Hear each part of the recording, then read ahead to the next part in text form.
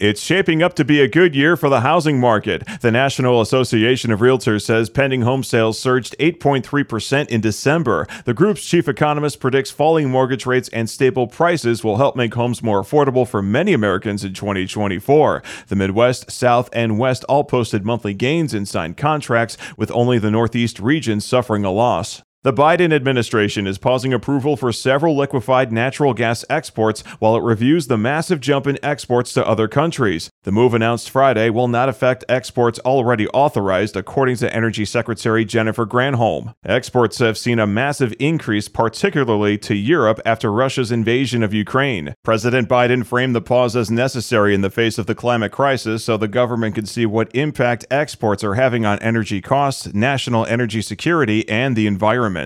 Democratic lawmakers, including independent Senator Bernie Sanders, want answers about why prescription drug costs are so high in the U.S. Trey Thomas has more. Sanders chairs the Senate Committee on Health, Education, Labor, and Pensions. The need to take on the extraordinary greed of the pharmaceutical industry. He told reporters he plans to hold a vote to subpoena the CEOs of Johnson & Johnson and Merck to testify. A key inflation indicator shows prices easing as 2023 comes to a close. December's PCE price index shows prices rose 0.2% for the month and were up 2.9% on a yearly basis. Including volatile food and energy costs, inflation held steady at 2.6% for the year. Experts say the reading makes it more likely the Federal Reserve will start cutting interest rates later in the year. And a new study shows less than half of all Americans are prepared for a $1,000 emergency expense. The Bankrate survey out this week shows only 44% of Americans have $1,000 set aside for an emergency.